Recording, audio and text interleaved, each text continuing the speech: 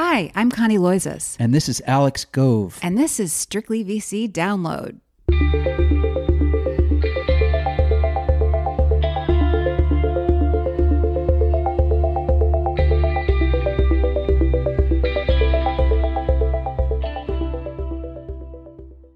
Hello, it's Friday, December 18th, and this is our last podcast for a tiny bit here while we all sail into the holidays, and in our case, start getting super high every night.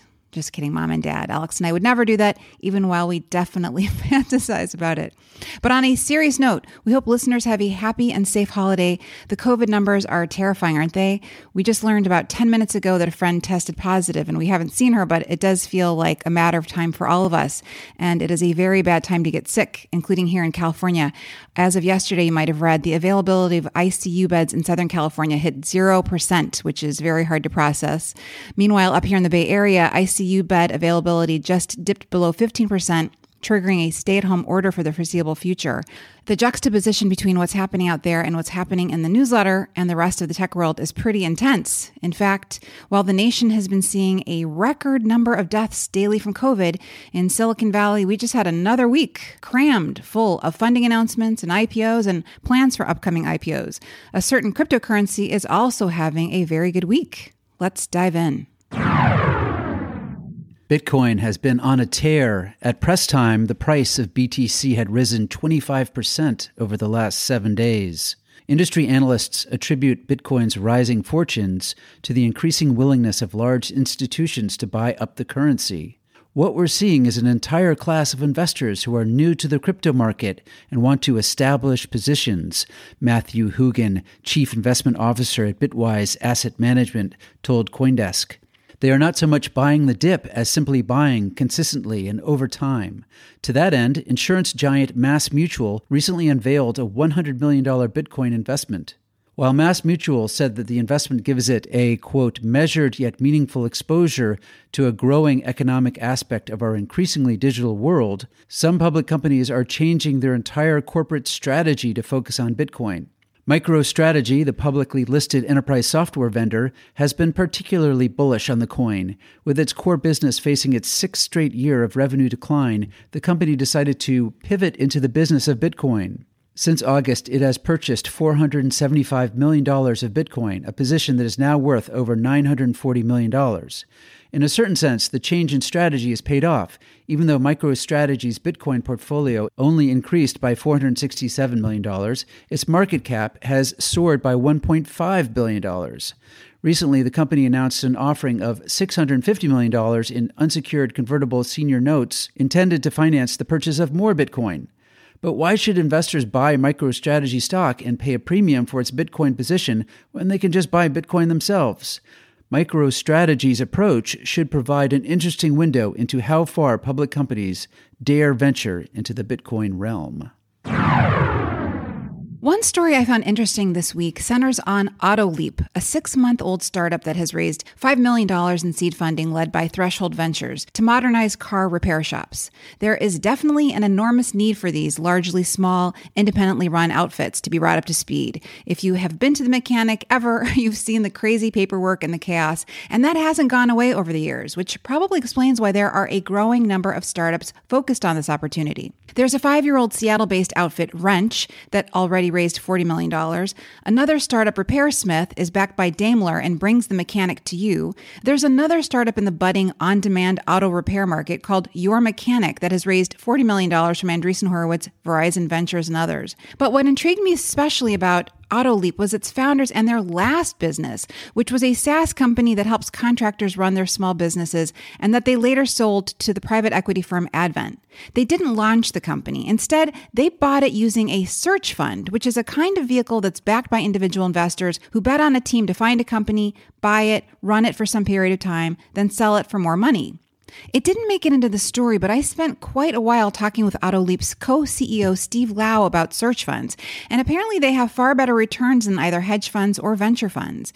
In fact, Stanford's Center for Entrepreneurial Studies analyzed 400 search funds that date back to the founding of this idea in 1984, and they found that the aggregate pre-tax IRR, or internal rate of return, was 32.6%.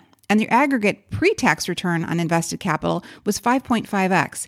You see a lot of MBAs trying to raise these things. There are also similarities with today's SPACs, or special purpose acquisition companies. For one thing, you're raising money before you have a target in mind.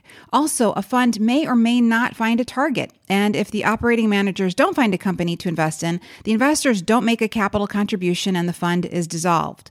From what I understand, search funds typically target companies in the $5 million to $30 million price range. You're also, unsurprisingly, looking for a company that's been undermanaged with a history of stable cash flow and so forth.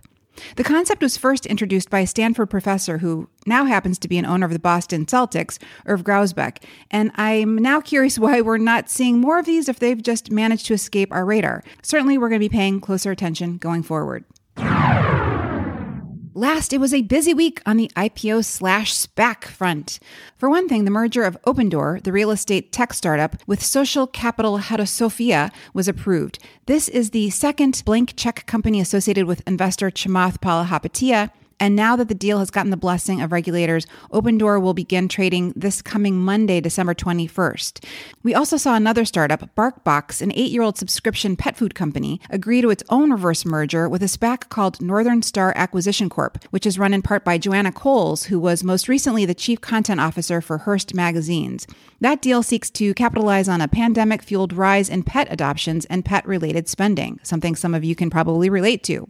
We also had companies announce this week that they've confidentially filed to go public. The cryptocurrency exchange Coinbase being one, and UiPath, a very buzzy robotic process automation startup, being another. UiPath has been valued by its investors at around $10 billion, and I imagine this will be a very hot, in quotes, offering when it does go out as robotic process automation, where companies are using tech to streamline enterprise operations and reduce costs, is a huge trend, and UiPath is at the forefront of it.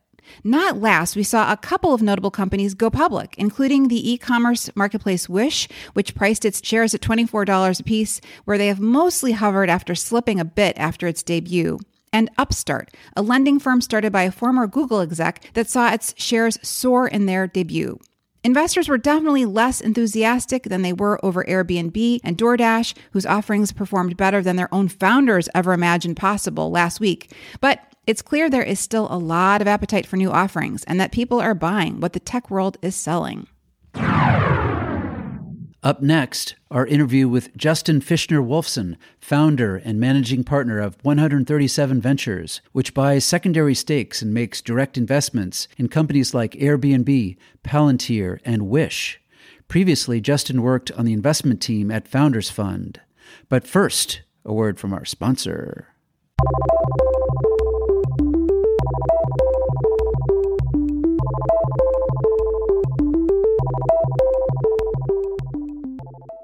It's no secret that tax laws may change under the incoming Biden administration. Acuity Realty, which develops multifamily and office developments with project partners like Apple and Cigna Realty Advisors, can help. Acuity is currently developing a qualified opportunity zone project just 2 blocks away from Google's new 80-acre campus in San Jose, and it is looking for individuals and institutions that are interested in growing their capital in a tax-efficient manner. Acuity has a long background in producing significant returns for investors. Over its last $1.2 billion worth of projects, it has generated an IRR of 49.9%. If you are interested in learning more about how you could possibly reduce your tax exposure from capital gains, or you just want to diversify your portfolio, please visit acuityrealty.com. That's ACQUITY Realty.com, or email Greg Ovalle at ov@acuityrealty.com.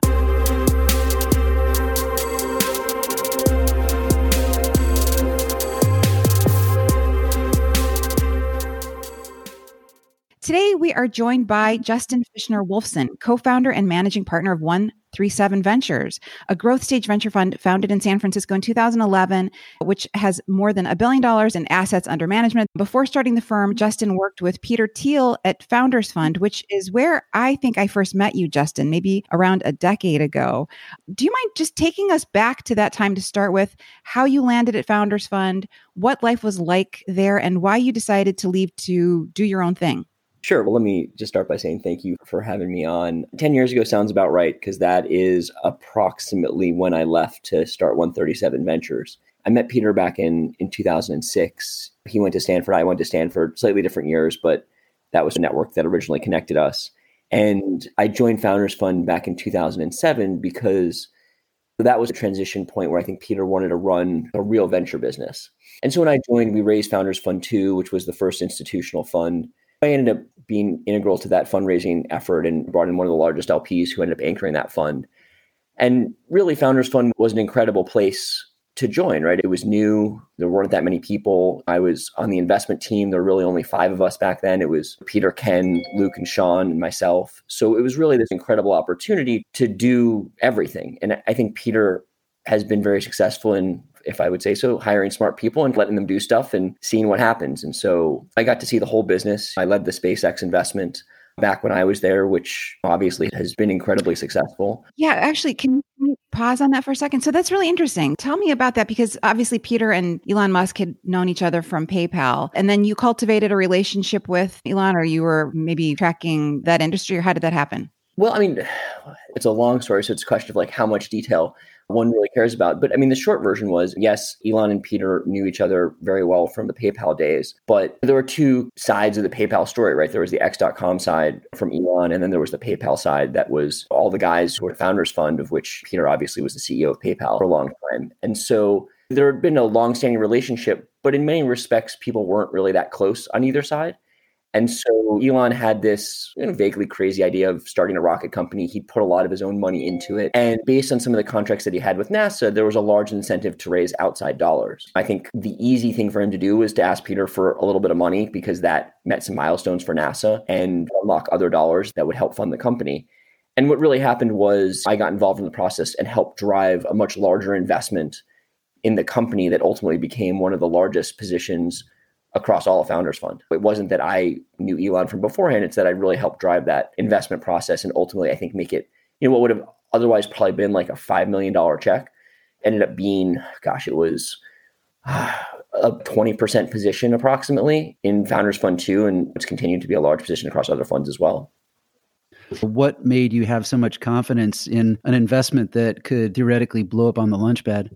It really was this belief that in many respects, SpaceX wasn't doing anything that hadn't been done before. Right? I mean, we knew how to send rockets into space from the 60s, right? I mean, like, it wasn't like we didn't have the technology.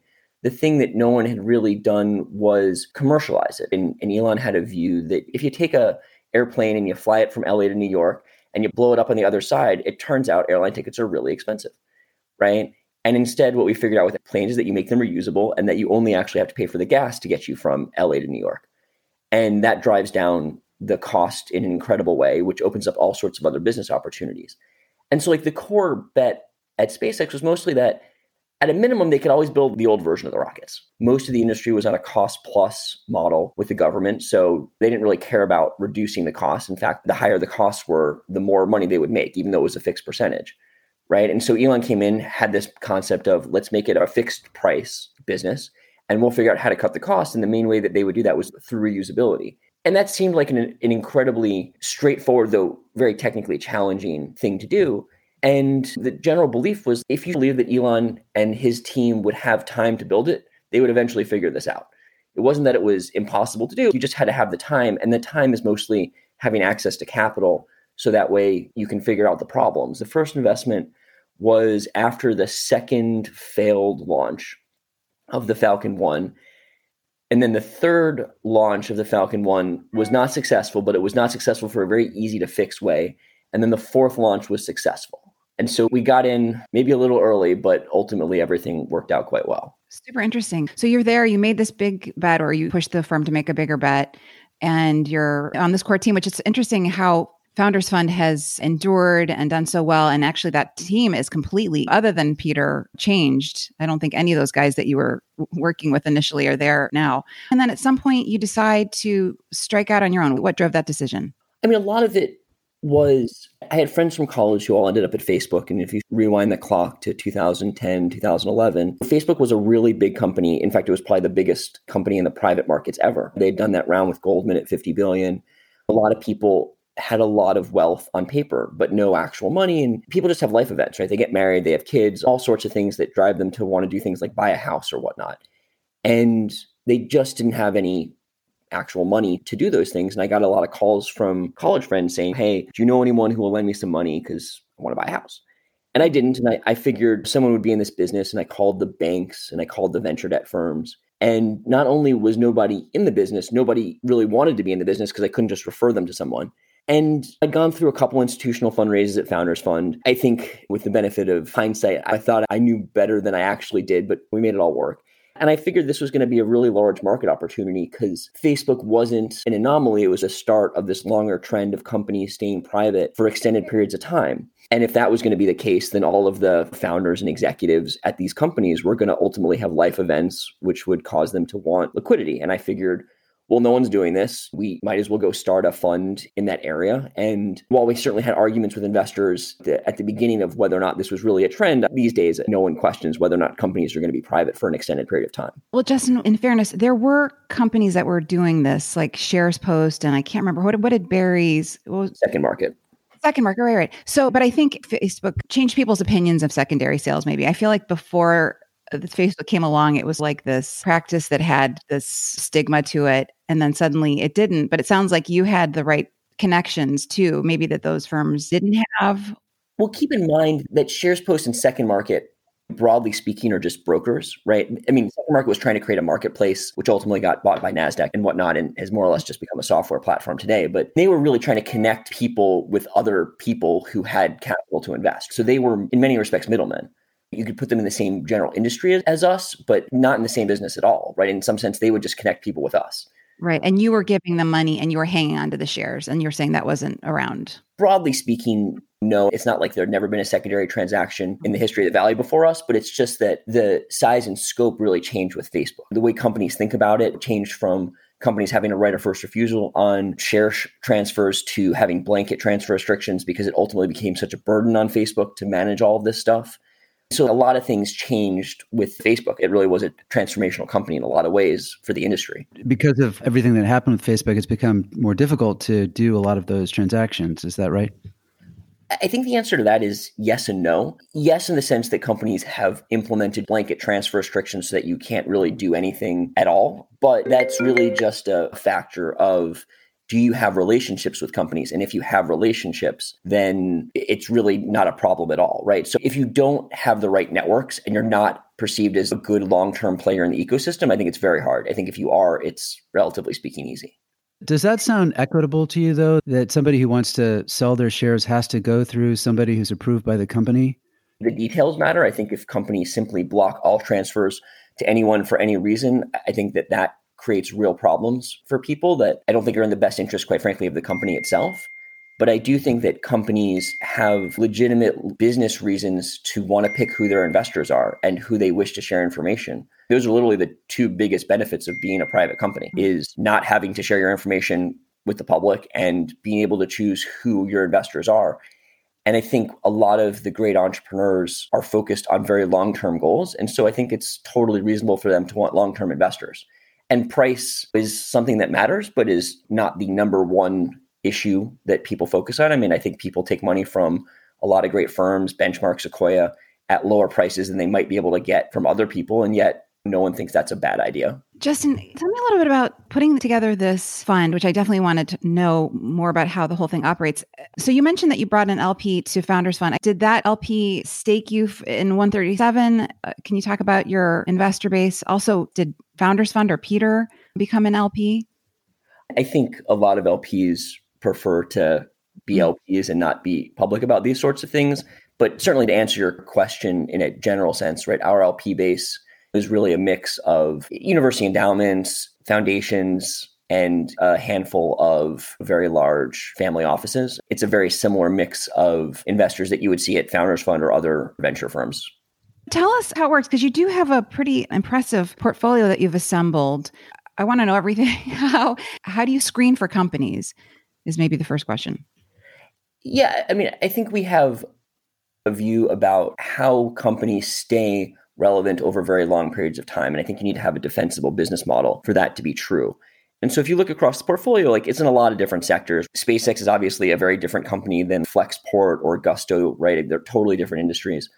But we think that there are things like network effects and marketplace dynamics which would be true of our portfolio companies like Airbnb or RigUp, right? Those are marketplace sorts of businesses, or companies that have information asymmetries. So they're using data in smart ways to help benefit all their customers like Palantir. Or you look for companies that have real economies of scale, and you could look to SpaceX again. They're vertically integrated. They've levered on top of their launch business, their Starlink business.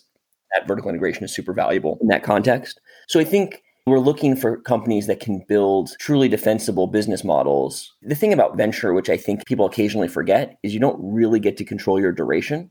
And so you want to be comfortable being an investor in that company for 3 years or 7 years or quite frankly, 15 years. And that's something that you really need to think about. Right. Well, SpaceX especially.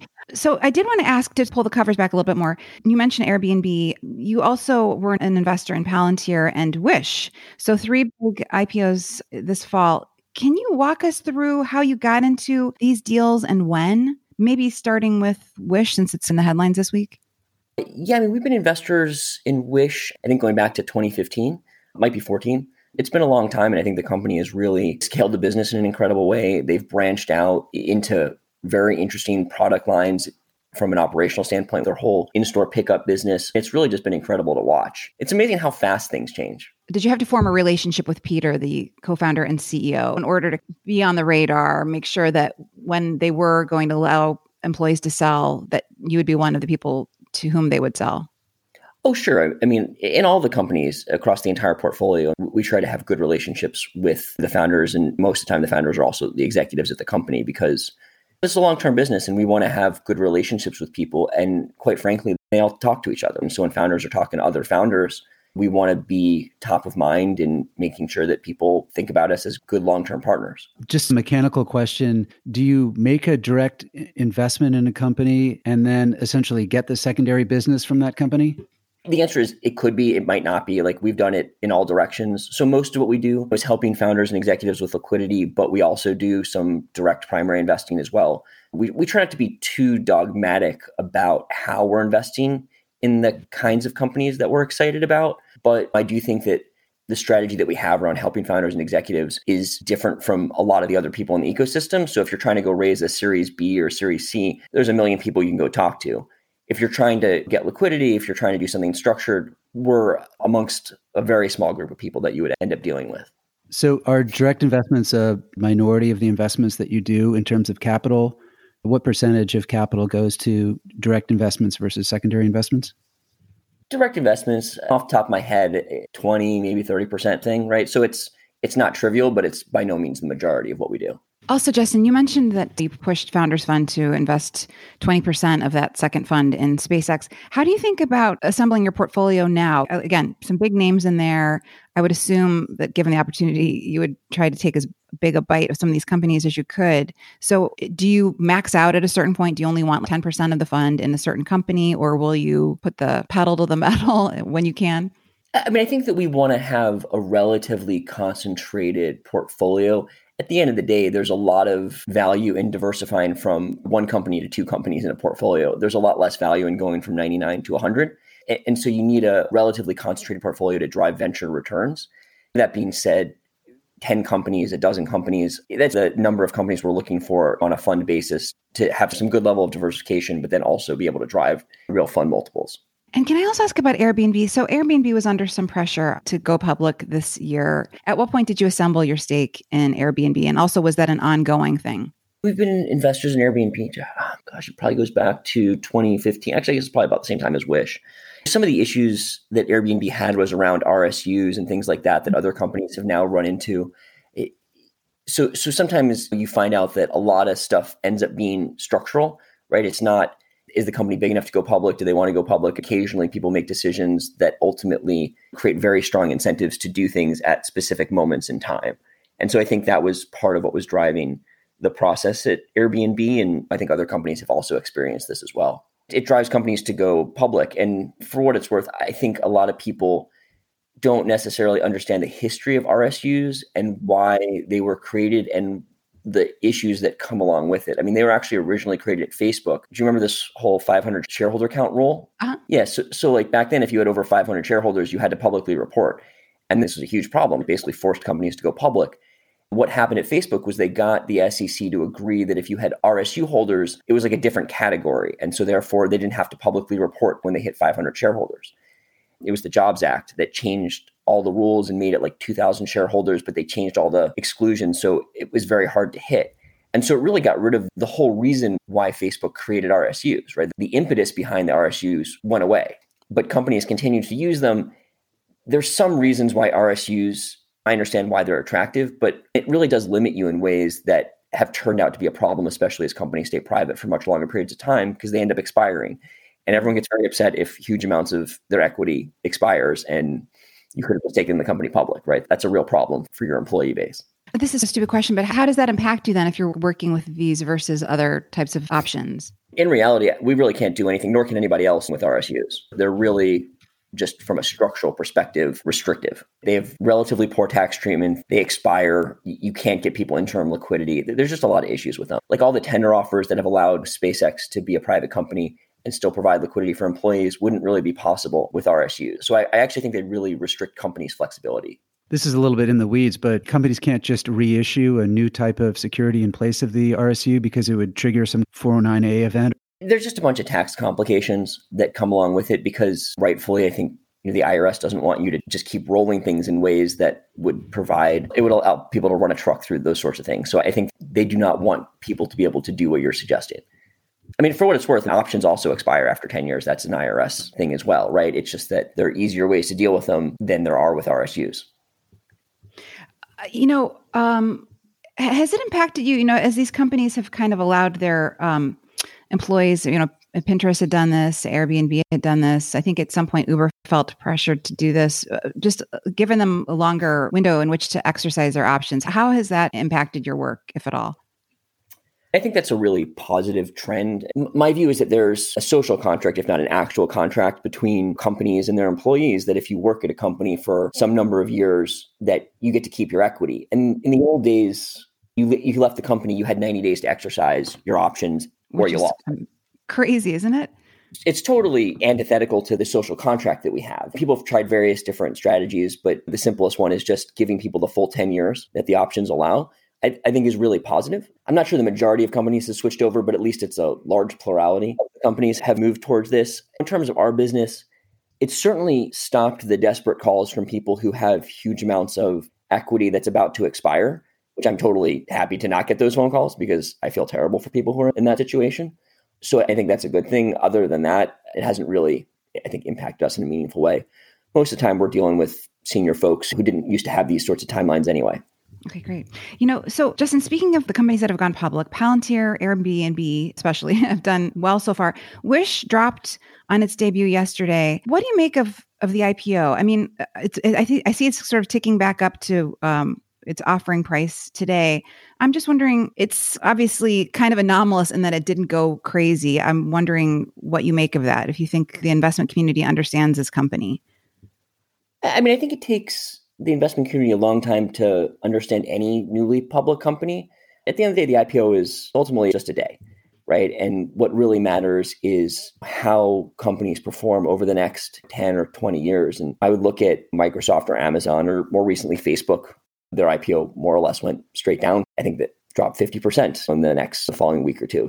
I think it hit $18 at one point, which is incredible to think about now. Right. I mean, and obviously Facebook has gone on to be an incredible business. So in all honesty, I have no idea what the market's going to do tomorrow. I don't know what it's going to do the day after at a macro level or on any individual company.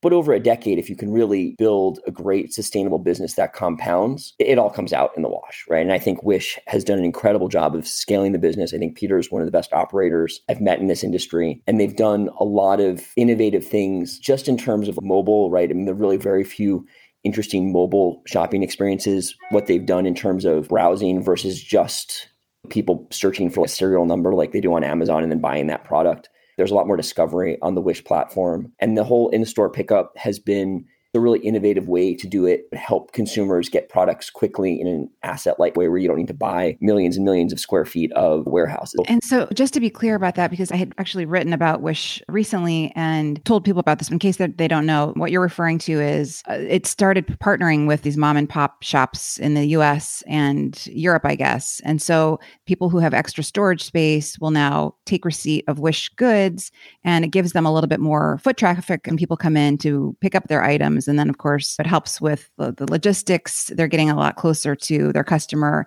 It's good for the shop owners because their people will maybe shop as they're at the store. And that's a big shift from how Wish used to operate, which was with this partnership with the USPS, which was very economical, and those economics have changed. Is that right, Justin? I think with respect to all the in-store pickup things, you're 100% correct. They're basically helping small and medium-sized businesses drive foot traffic, which is always valuable. I think in the current environment, it's going to become even more important to these sorts of businesses. They're helping those businesses leverage the data they have across their entire platform with what merchandising they can do, because Wish understands what consumers in that geography are looking for, and they can help those businesses merchandise better. And then ultimately, because they're shipping product to one location, they're aggregating orders from a whole bunch of people who don't know each other. And that reduces logistics and shipping time and costs. And so they can send that stuff, and it's much easier for the consumer to walk or drive 5 or 10, 15 minutes and go pick it up. And so it allows them to focus on the value conscious consumers who are willing to trade a little bit of time for a much better price on things. So I used Wish a couple of years ago, and I primarily remember it as a place where you could get tchotchkes from China. And it seems now that it's trying to sell more mainstream goods. How does Wish go about changing the perception that it has in the marketplace? I think if you go look at people who are active customers on Wish, Wish has a huge community around fishing. If you don't fish, there's no reason why you would necessarily know that. And one of the largest sections is refurbished electronics on Wish. They make up a relatively small percentage of global e-commerce, even though they're one of the largest e-commerce marketplaces in the world. So I'm not sure they need to do a whole lot to change that perception, because I still think they haven't penetrated the market as a whole, right? So there are lots of people who don't even know about them, quite frankly. And as you watch the marketplace evolve, they get more and more data back from customers about both the merchant and the quality of the merchandise and all of those sorts of things that just feeds back into this very powerful system where they can leverage the data to improve product quality and to make sure that they're selling what people want. And you saw this with Airbnb too, right? Like the second that the pandemic came around, consumer behavior and consumer preferences changed a lot.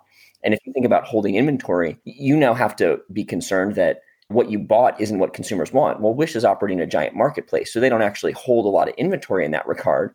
And so all they need to do is make sure that they have lots of merchants on there who have whatever consumers are looking for. And then consumer behavior will drive which merchants are ultimately monetizing that interest. But Wish doesn't have to worry about holding lots of inventory. I think Wish is so interesting in that regard. It's so asset light compared to Amazon, which is exactly the opposite. But of course, you mentioned quality. And I wonder if that explains the company's uneven revenue. So what was growing like 57% in 2018, slowed to 10% in 2019, picked up 32% in the first 9 months of this year. A lot of e-commerce picked up. Why do you think it's been topsy-turvy like that? I think this is really looking at the numbers behind the numbers. And this is true of all business. And actually, you've seen this with Amazon, right? They go through these cycles of growth and then focusing on efficiency. And so if you just focus on growth, you tend to grow and then break things and then do things in relatively inefficient ways. And then ultimately you need to turn around and focus on how do you drive operational efficiencies. And so I think the cycles that you're describing at top level, if you look at the underlying metrics, show a real improvement in operating efficiency. It's really just the cycles that if you're running a business, you have to go through. Justin, I also wondered what you think of Roblox and Affirm delaying their IPOs. So Wish barreled forward. These guys did not. What do you think of that? And do you think we'll see more delays? I don't know why people would necessarily delay for extended periods of time. I suspect you'll see Roblox and Affirm go public probably early next year. The markets are definitely volatile in a way that they weren't necessarily a few years ago. Pick any of your stocks, right? I mean, they go up or down by, especially in the tech space, double digits every day. So I think there's a fair amount of uncertainty about what things are exactly worth. You really, at some point, just got to choose whether or not you want to be a public company, and you're going to take the good and the bad that comes along with that. There's a lot of good. There's certainly some annoyances. One of those things is volatility. So you just got to actually get out the door at some point. Imran Khan told CNBC on Tuesday that the recent post-IPO stock pops, including those of Airbnb and DoorDash, represent an epic level of incompetency from the bankers who underwrote the stocks. Do you believe it was incompetency on the part of the bankers or just market volatility that caused those stocks to pop as high as they did? I think no one actually knows the answer to that question. It makes for a good soundbite. I don't think that what the price is on the first day is a meaningful indicator of anything. And there are massive differences between trying to sell $3 billion worth of stock versus one share of stock that would obviously lead to different pricing of those sorts of things. I also think that in the private markets, people very much believe that you should pick your investors and that matters to the long-term prospects of the business. And yet there seems to be this narrative in the public markets that doesn't matter at all and you should just optimize for price. If you look at some of the comments the CEO of DoorDash made, they had a view that it didn't matter exactly what the maximum price is. It mattered who was a partner for the business over the long term and that they picked the sorts of investors that they wanted.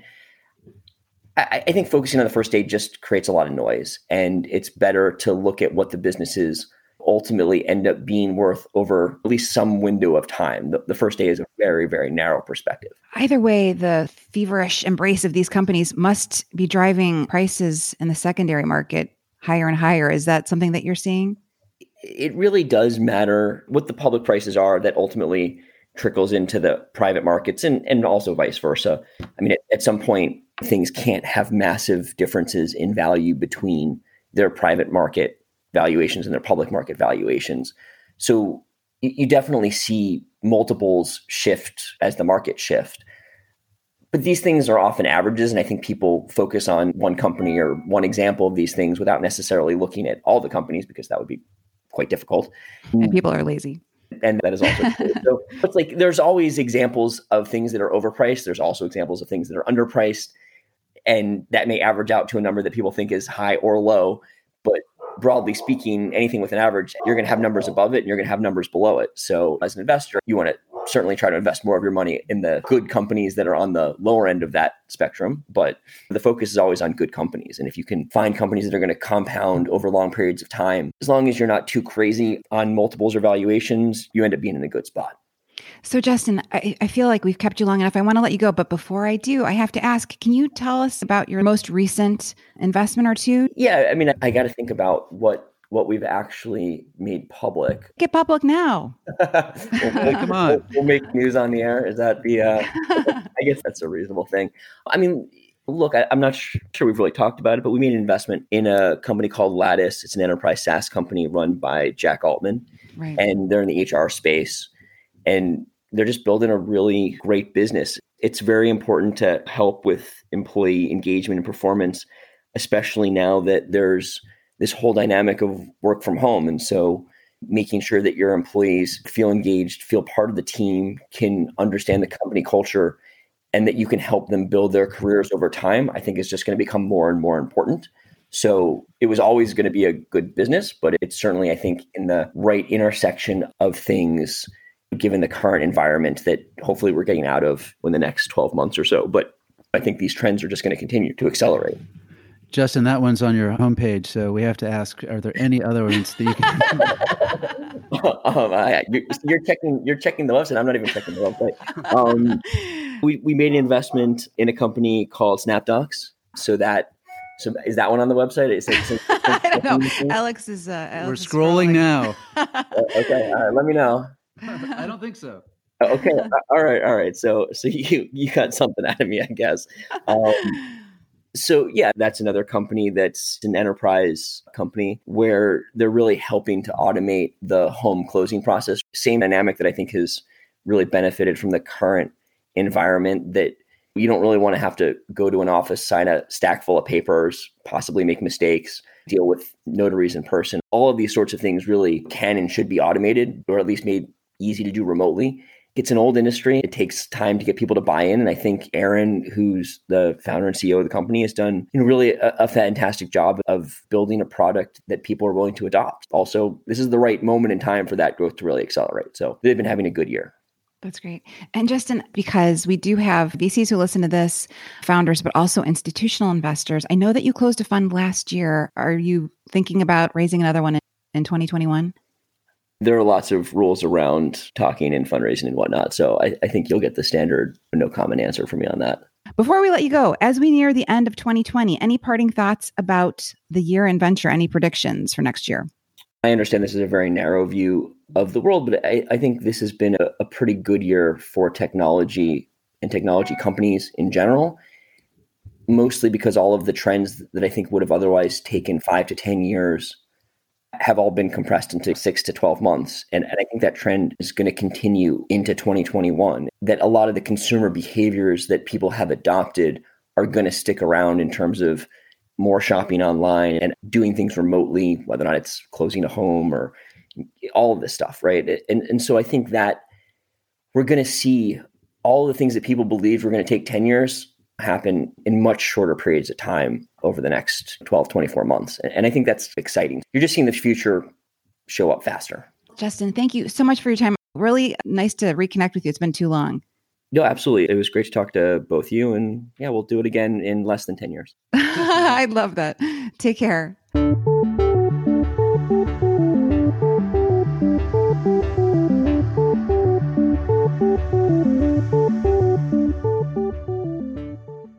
Thanks, everybody. And a word to 2020. Don't let the door hit your butt on the way out. I think we can all agree with that statement. Thank you so much, everybody, for listening this year. We hope you have very happy holidays, a wonderful new year, and we will see you back here the first week of January.